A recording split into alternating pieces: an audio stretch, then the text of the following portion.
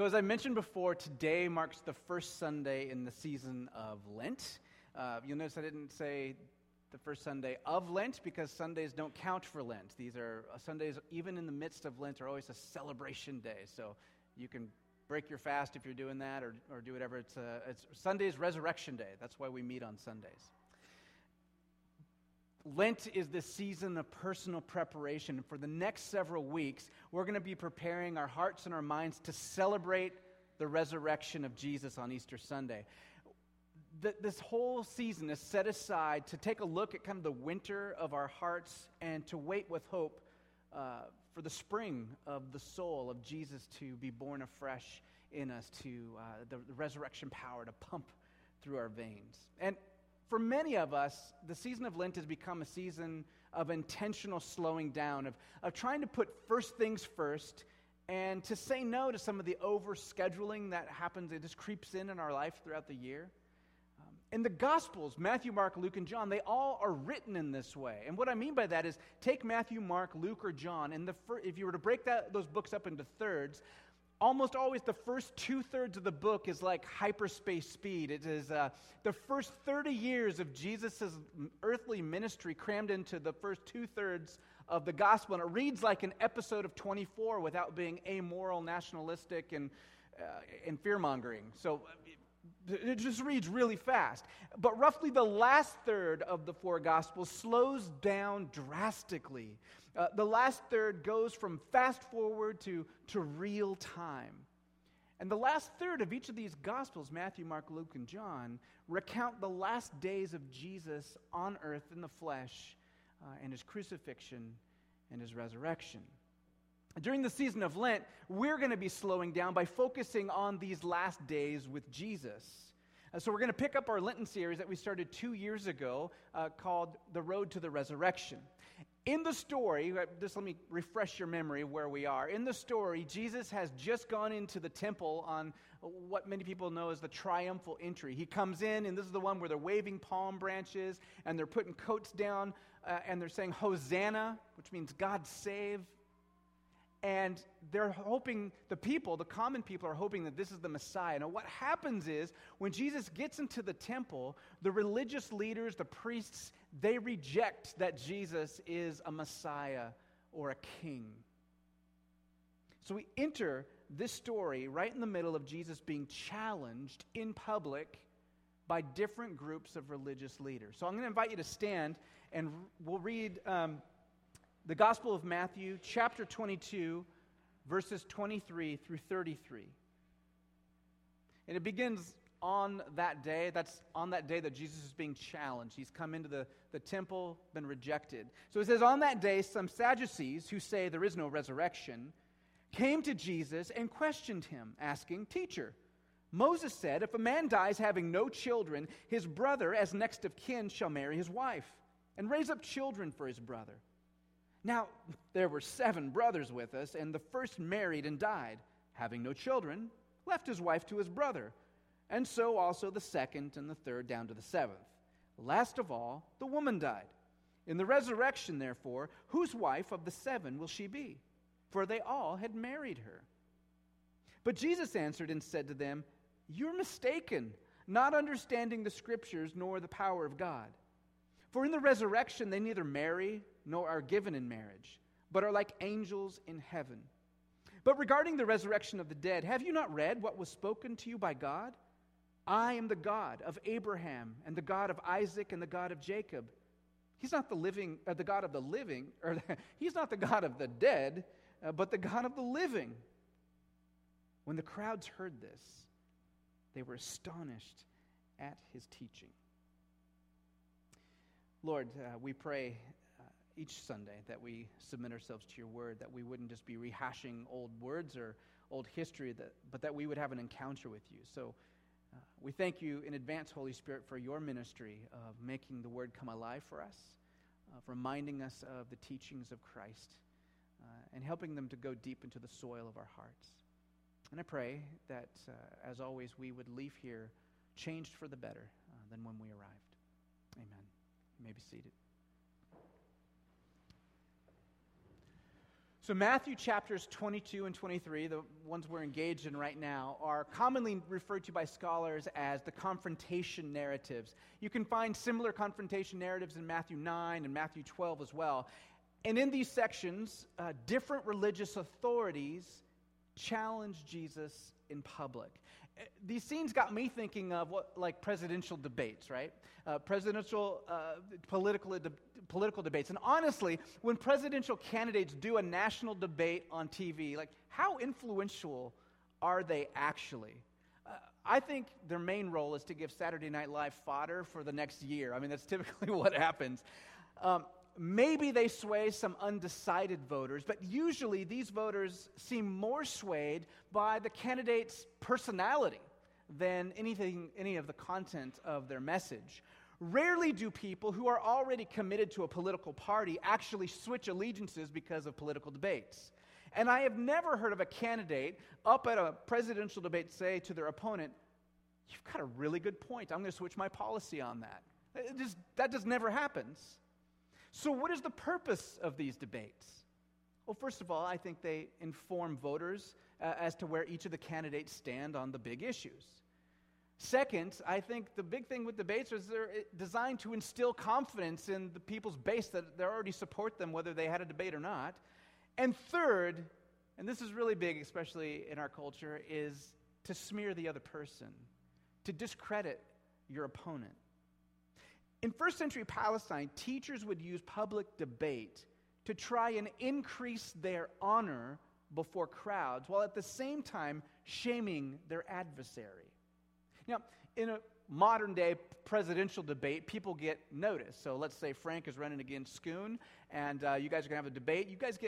First of all, you both have to agree you want to do the debate. Then they set a date. Then they give you some range of questions that you're going to have to answer. So it's all... You have time to prepare. But in the ancient world, what would happen is, let's say now you're rabbis and you're just teaching, like Papa Frank's just teaching, and Schoon comes up with his whole group of disciples and says, "It's a walk-off." No, it's not a walk-off. It's like a street fight for intellectuals. Like he might just interrupt your teaching and try and shame you right there on the spot. You don't even have time to prepare. You just have to react.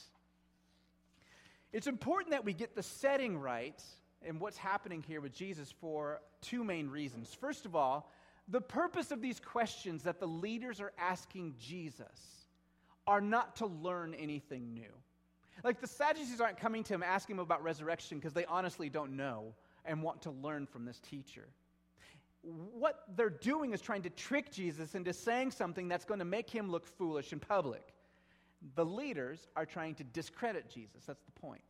Second, Jesus' responses teach, but not in a comprehensive way. So, for example, right before this passage, the Pharisees come to Jesus and they ask him, "So, hey, you're supposed to pay taxes to Caesar. What do you think about that?" Being a religious leader.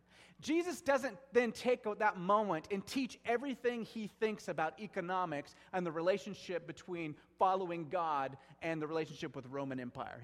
That's just not the point of the question. In the same way, the Sadducees asked Jesus a question about the resurrection, and we would be grossly overstressing this passage to expect Jesus to say everything he knows about resurrection right here in this passage. Now, so why even cover it at all? Because we still learn things from Jesus' response.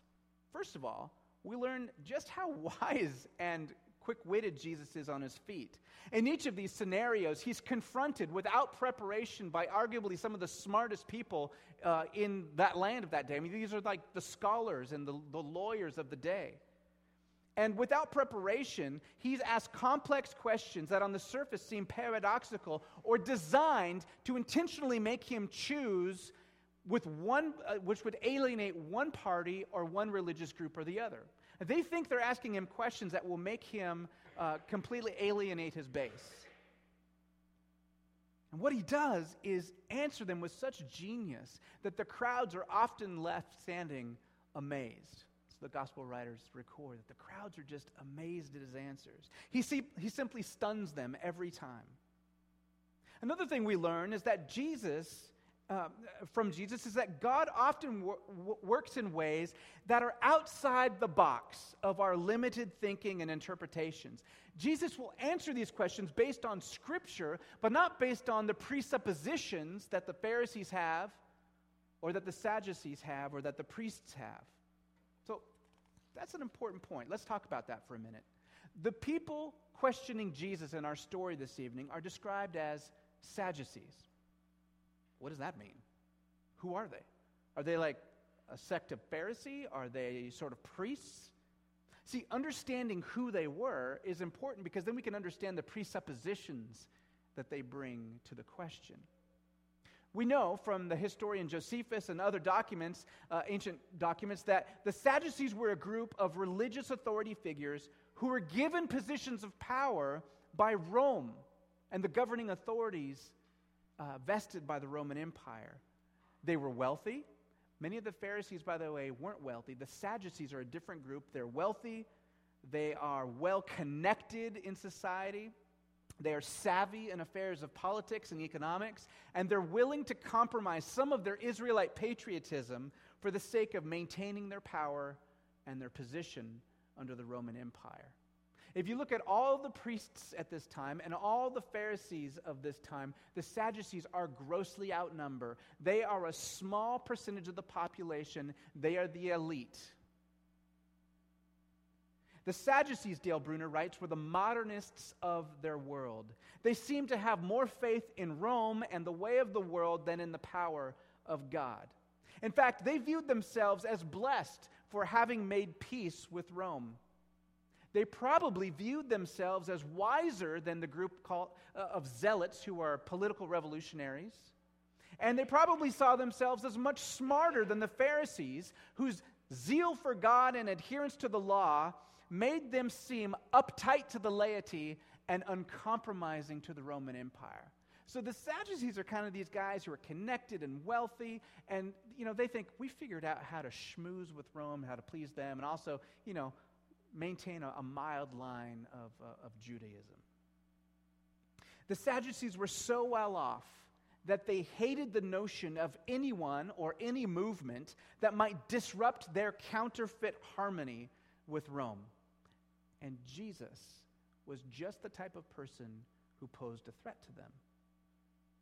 Theologically, the Sadducees are what you might call reductionists. Of the entire Old Testament, they only believed that the first 5 books carried the authority of God. Those 5 books were attributed to Moses. Most important for our discussion is that the Sadducees did not believe in the resurrection of the dead. And as an aside, I just want to point out that throughout history, those who have discounted the resurrection of the dead are most often the wealthiest and most powerful in any society.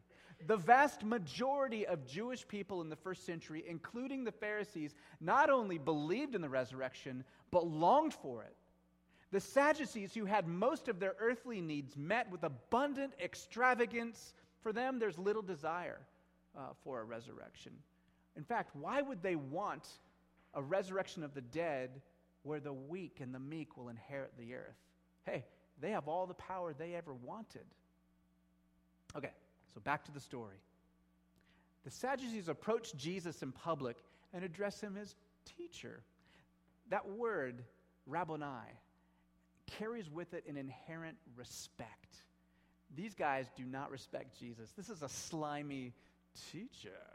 This is like so slippery and gross. Clearly it's condescending to Jesus. They don't treat Jesus as a teacher that they respect, and they don't ask a question that they really want answered. Instead, they challenge Jesus with a question that they feel is a philosophical checkmate. Like there's no way he's getting out of this.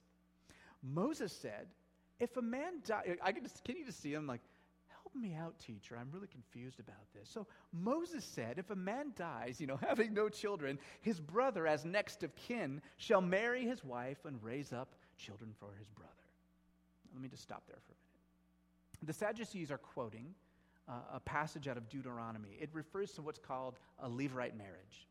Because God's promise was to bring the nation of Israel into the land he'd set aside for them, it was vital that Israel, in those days, not intermarry with other nations. Being able to trace your genealogy back to the patriarchs was crucial in that day. Furthermore, each tribe was given a specific plot of land. So the Benjaminites were given this land, and Judah was given that land, and on and on and on for the 12 tribes. And so being able to trace your name, your genealogy back to a specific tribal name was really important. In the ancient world, a woman who was married and then widowed and childless was in serious trouble.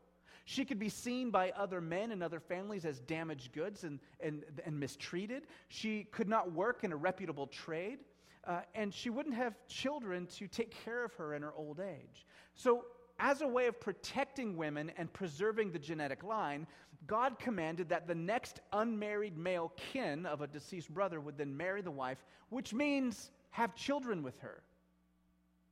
I mean, that was one of the main meanings of marriage in the ancient world, was to procreate, was to have children to carry on the line. And by the way, there are still tribal societies today that practice a form of Levirate marriage today, because any culture you have where the tribal name is very important to passing on tradition and inheritance and land, you've got to have a system for procreation. So some cultures, Bedouin cultures today, sometimes still practice this type of thing.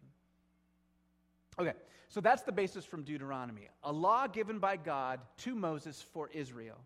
The Sadducees think they've trapped Jesus here because surely the Messiah would not go against the law of God. And yet they offer a scenario that they think clearly expresses the foolishness of the idea of resurrection. They say, now there's 7 of us, and the first married and died having no children, left his wife to his brother, and so also the second and third and down to the 7th. So apparently in this scenario, this hypothetical deal, this woman's married 7 brothers, had no children, then she dies. And they're like, so Jesus, in the resurrection, who's she married to? Right? If they're all there, the 7 brothers and the wife, and they've all married her, how does that play out? And I could just see them crossing their arms and smirking to one another like, let's see him get out of this one. And Jesus just says, you're mistaken. Literally in Greek, you're being led astray. You're wrong about this, and the way that you're thinking about it is leading you down a path of being further and further away from the truth. You're being led astray. Why? Because you don't know the Scriptures or the power of God. It's the main point of the passage. The main point is not the legitimacy of Levirate marriage. The main point is not angels or exactly what the resurrected body will be like. The main point is vital to remain in the Scriptures to know the power of God.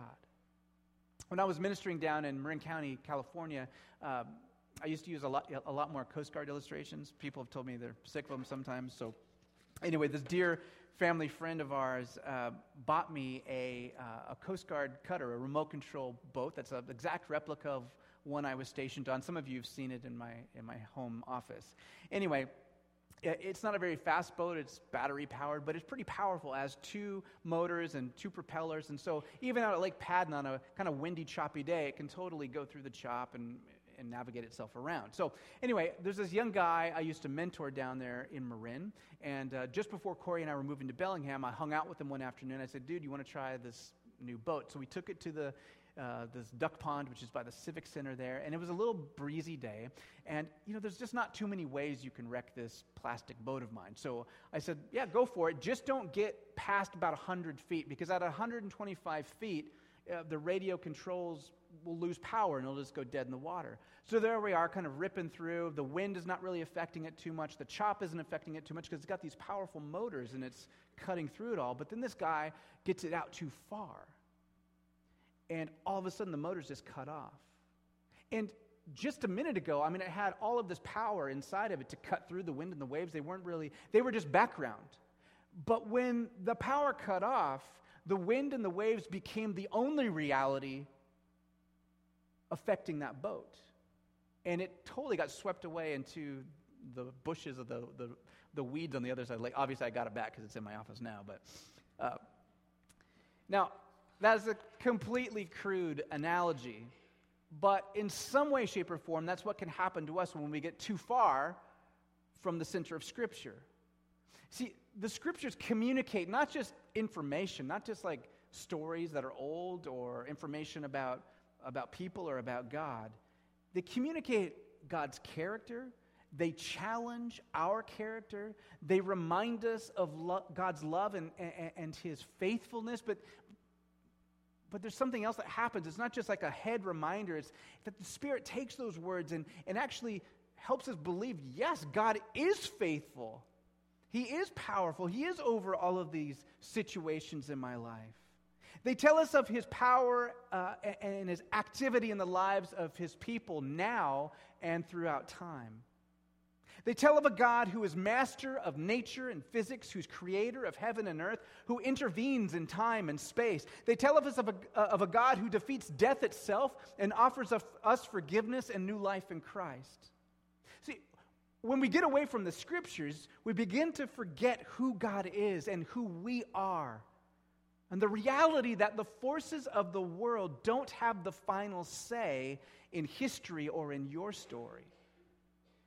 If we forget that God's power trumps politics and cancer and death and oppression, you begin to think that the ultimate forces in the world are what you can see and touch and taste and feel, what's in your pocketbook and what's on TV. The wind and the waves of life pushing you places you feel powerless to resist. That's the problem for the Sadducees, according to Jesus. In the season of Lent, I just ask you, what is your relationship with the Scriptures? Do you currently practice a regular time of reading the Scriptures, of being immersed in them, of some form of study? Listen, I'm the first one to say I'm not big on the rules. I'm not saying that as a guilt trip. I'm not saying that as, to be a good Christian, you've got to read your Bible X amount of time a day. All I know is that when I get away from sin, from the center of Scripture, I go bad places. And that's what Jesus is telling the Sadducees here. These guys are religious leaders, by the way, and He's calling them out on their relationship to Scripture. So I just asked you, this is a season where it's built in the church calendar that we evaluate our lives and we say, you know what, I want to cut some of these things out that are frivolous in my life, and maybe I want to include service or hey, why not a steady habit of reading the Scripture, of being in the Word of God? I hope you see each Sunday in the preaching moment. And I know that you do, because so many of you have said this. I want to have Scripture be caught for you, not just taught by me. Do you see? I want you to see that the Scripture is life-giving, that it is fascinating, that it is, I love it. And I want you to catch that it is a source of life, not just a source of information. So that's my heart and my prayer. I encourage you to consider your relationship with Scripture. The Scriptures remind us that God is at work and that work is good, despite what the headlines say or how you feel from day to day. The Scriptures helped 21 martyred by ISIS last week remain faithful, knowing that death is not the end for those in Christ. The Scriptures point to a life available to us that is far more abundant than the things I see on Super Bowl commercials. Actually, those were kind of depressing, but the other commercials on TV, the infomercials or the vision of success were presented in movies and magazines and music. The Sadducees thought resurrection simply meant resuscitation, like some kind of reincarnation where people who died would then be raised back exactly how they were into the same kind of world that they died from. In that case, a woman who had 7 husbands, who's then raised from the dead with these 7 husbands in the same kind of world that they all died in, is in a serious ethical dilemma. This is, of course, why they thought the resurrection was foolishness. If that's how it is, that is ridiculous. Like, how do you reconcile that?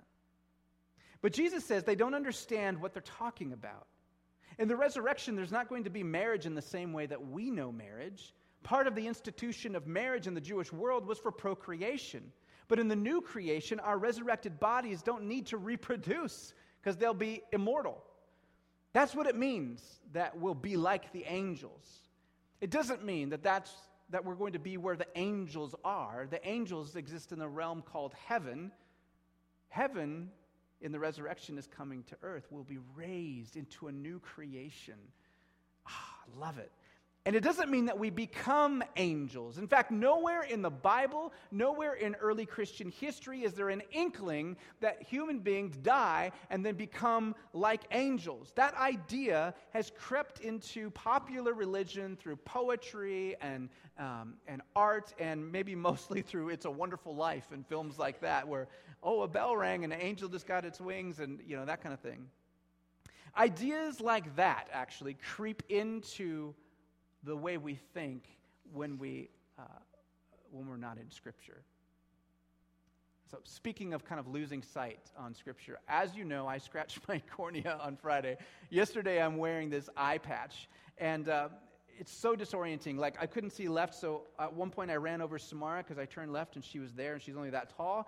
And we have Gummy Bear multivitamins. I know they're full of sugar, nutrition people, but anyway, so we have the Gummy Bear multivitamins. I want an orange one. So Corey throws me the orange one.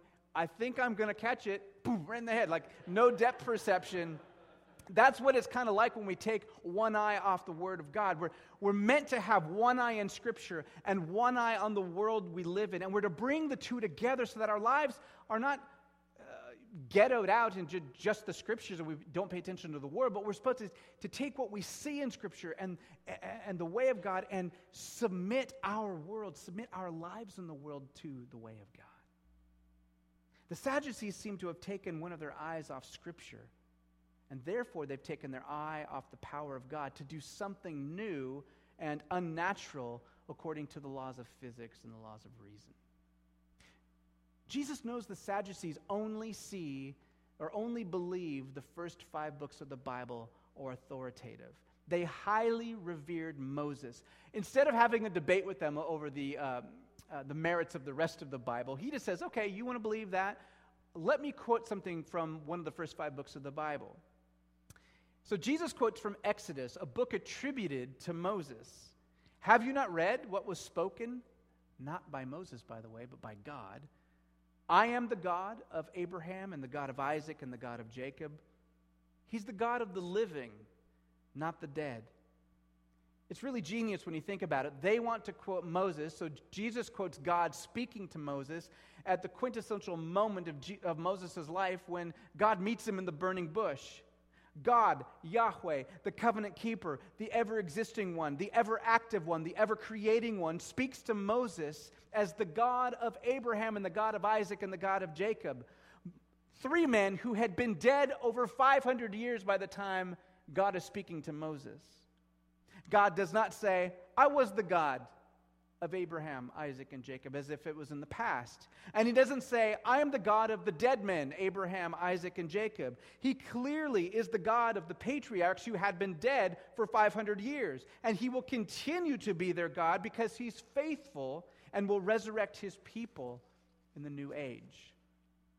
Jesus' point is that from the very beginning, the story of God in Israel, back in the first books of the Bible, the Scriptures point toward a life beyond the grave for God's people. The Apostle Paul picks this up in 1 Corinthians 15 when he says, Jesus was resurrected from the dead according to the Scriptures. And even though there are several Psalms that point toward resurrection of the dead, and of course Isaiah chapters 45 through 55 have lots to say about that, I don't think that Paul is thinking of a bunch of single scripture memory verses, proof texts, when he says that Jesus rose from the dead according to the Scriptures.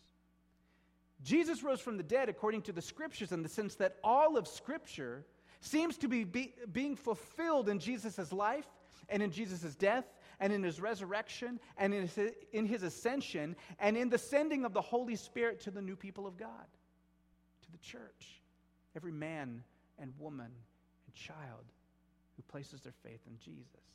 And that is such good news. It's good news. It's not wishful thinking.